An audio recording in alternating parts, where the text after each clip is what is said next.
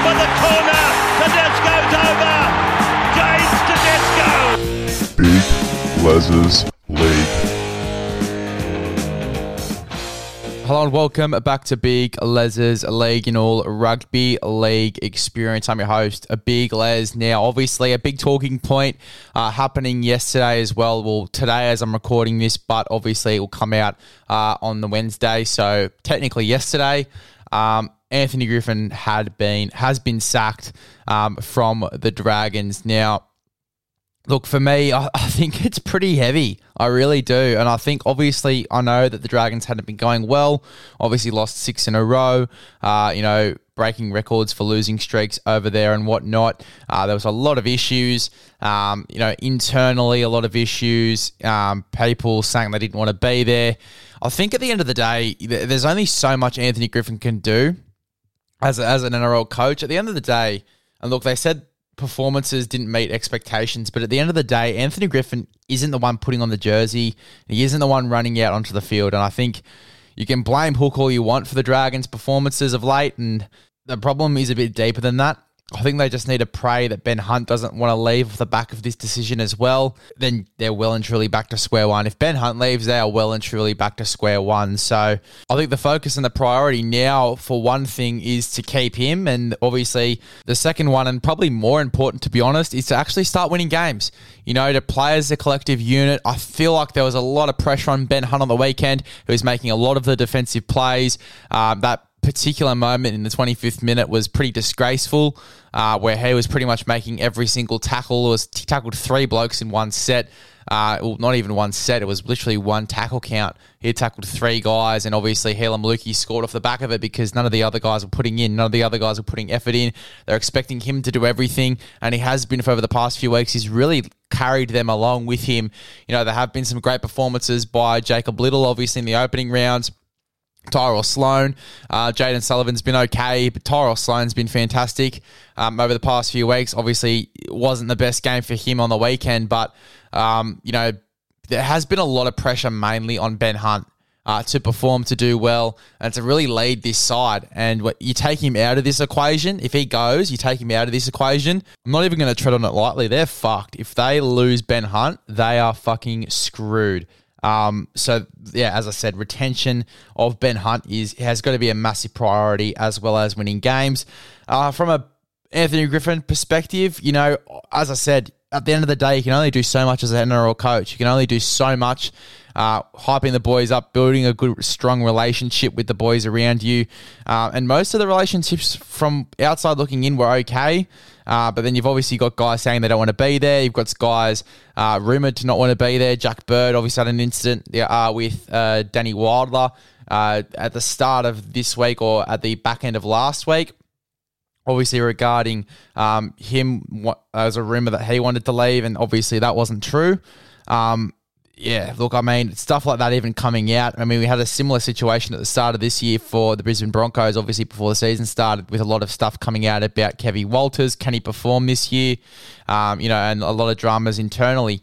And it didn't look good on the Broncos at all. And obviously, more so during that wooden spoon Broncos period, they were copping a lot of criticism, particularly, when they were in the top 4 last year, and then they dropped down to, in the bottom 8, which was pretty disappointing. Kevin Walters was copping most of the hate for that. He really was. And obviously, again, internal things were happening as well, which just wasn't suiting the club at all. It wasn't suiting the club at all. And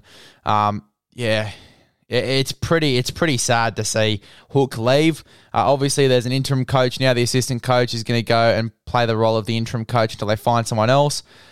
I honestly don't think Jason Rolls is going to take the job. I really don't. I think that is a tough area to walk into unless you're an experienced head coach. It's not really water that you're going to be treading on at all. It's a very tough environment to walk into.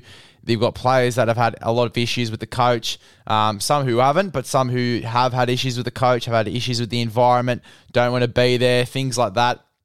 Even Moses Sully, I think 2 months ago now, saying that it wasn't his choice to come here. His manager didn't want him to go there. He didn't really want to go there, or something along those lines, paraphrasing a little bit. But, that's a hard environment to walk into as an NRL coach because you're walking into very dangerous waters where you need to make an immediate good impression, gain the trust of the boys around you, and start that rebuild phase. And I feel like Jason Ryles, I just think that he's in a very, very good position with the Sydney Roosters. Yes, you get paid more as an NRL coach. Yes, you get more credibility as an NRL coach. There's a lot of ties that come with being an NRL coach.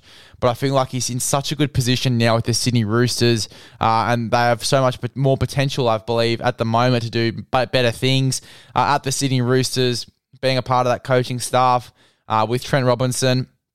It's a really decent coaching staff over there, good position. I wouldn't really, at this stage, be looking to go over to the Dragons, particularly with the mess that they're in at the moment. I feel like it'd be, as I said, very dangerous waters to walk into for an assistant coach.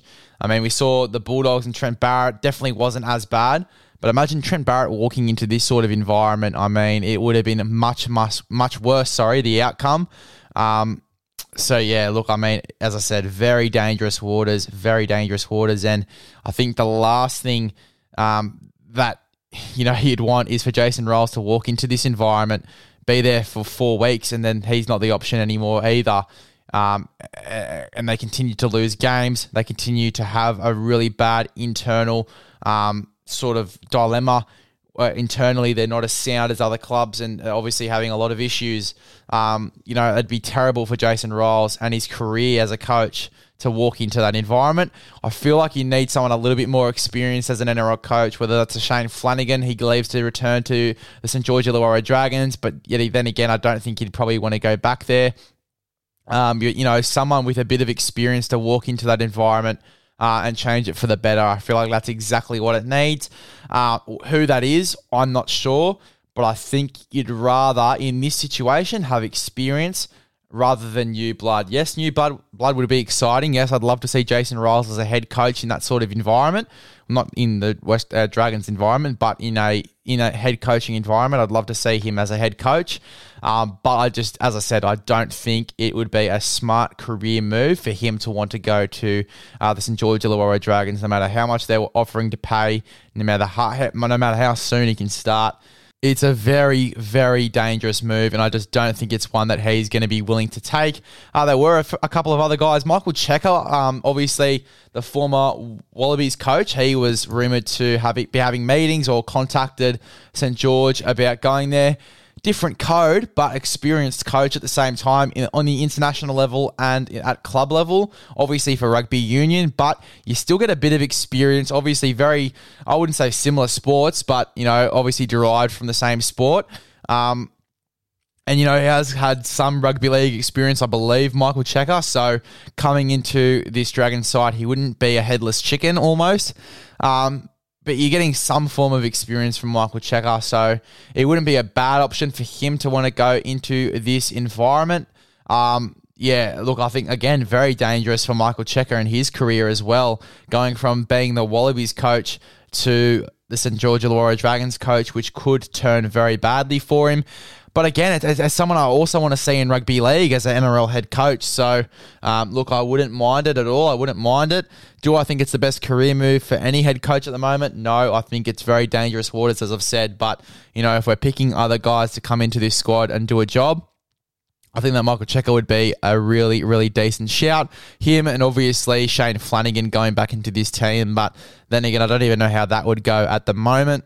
Then there's obviously Ben Hornby as well, ex-Dragons player. I believe he's currently at South as an assistant. I could be wrong, but I believe he is at South at the moment. He could be an option as well to come into this side and has been linked as an option to come into this side. Yeah, there's plenty of other guys you could think about as well. Des Hasler's one. I don't know what Des Hasler would do in this joint either. It's a very complicated matter. I think that it was a bit... I think, look, at the end of the day, I think that Anthony Griffin was always going to be sacked, whether it was, obviously now or at the end of the year. But I feel like doing it now just puts a lot more pressure on the Dragons. It's just another thing they have to worry about, another thing they have to be asked by the media. And I think it's just another thing that could lead to a bunch of other problems. You see, when you're playing dominoes and you stack all of them up as soon as you put one down, the rest of them fall. And I feel like that's just a domino effect that's going to hurt them a little bit going into the next few weeks. Obviously, Anthony Griffin being sacked. And look, I mean, it's going to be a painful next few weeks for obviously the coaching staff of the Dragons as well. The staff and the board as well, trying to find another guy to come into this team for 2024. I feel like it's going to be very interesting to see who gets that job. And it's going to be a very tough job, for any coach that wants to take on that role.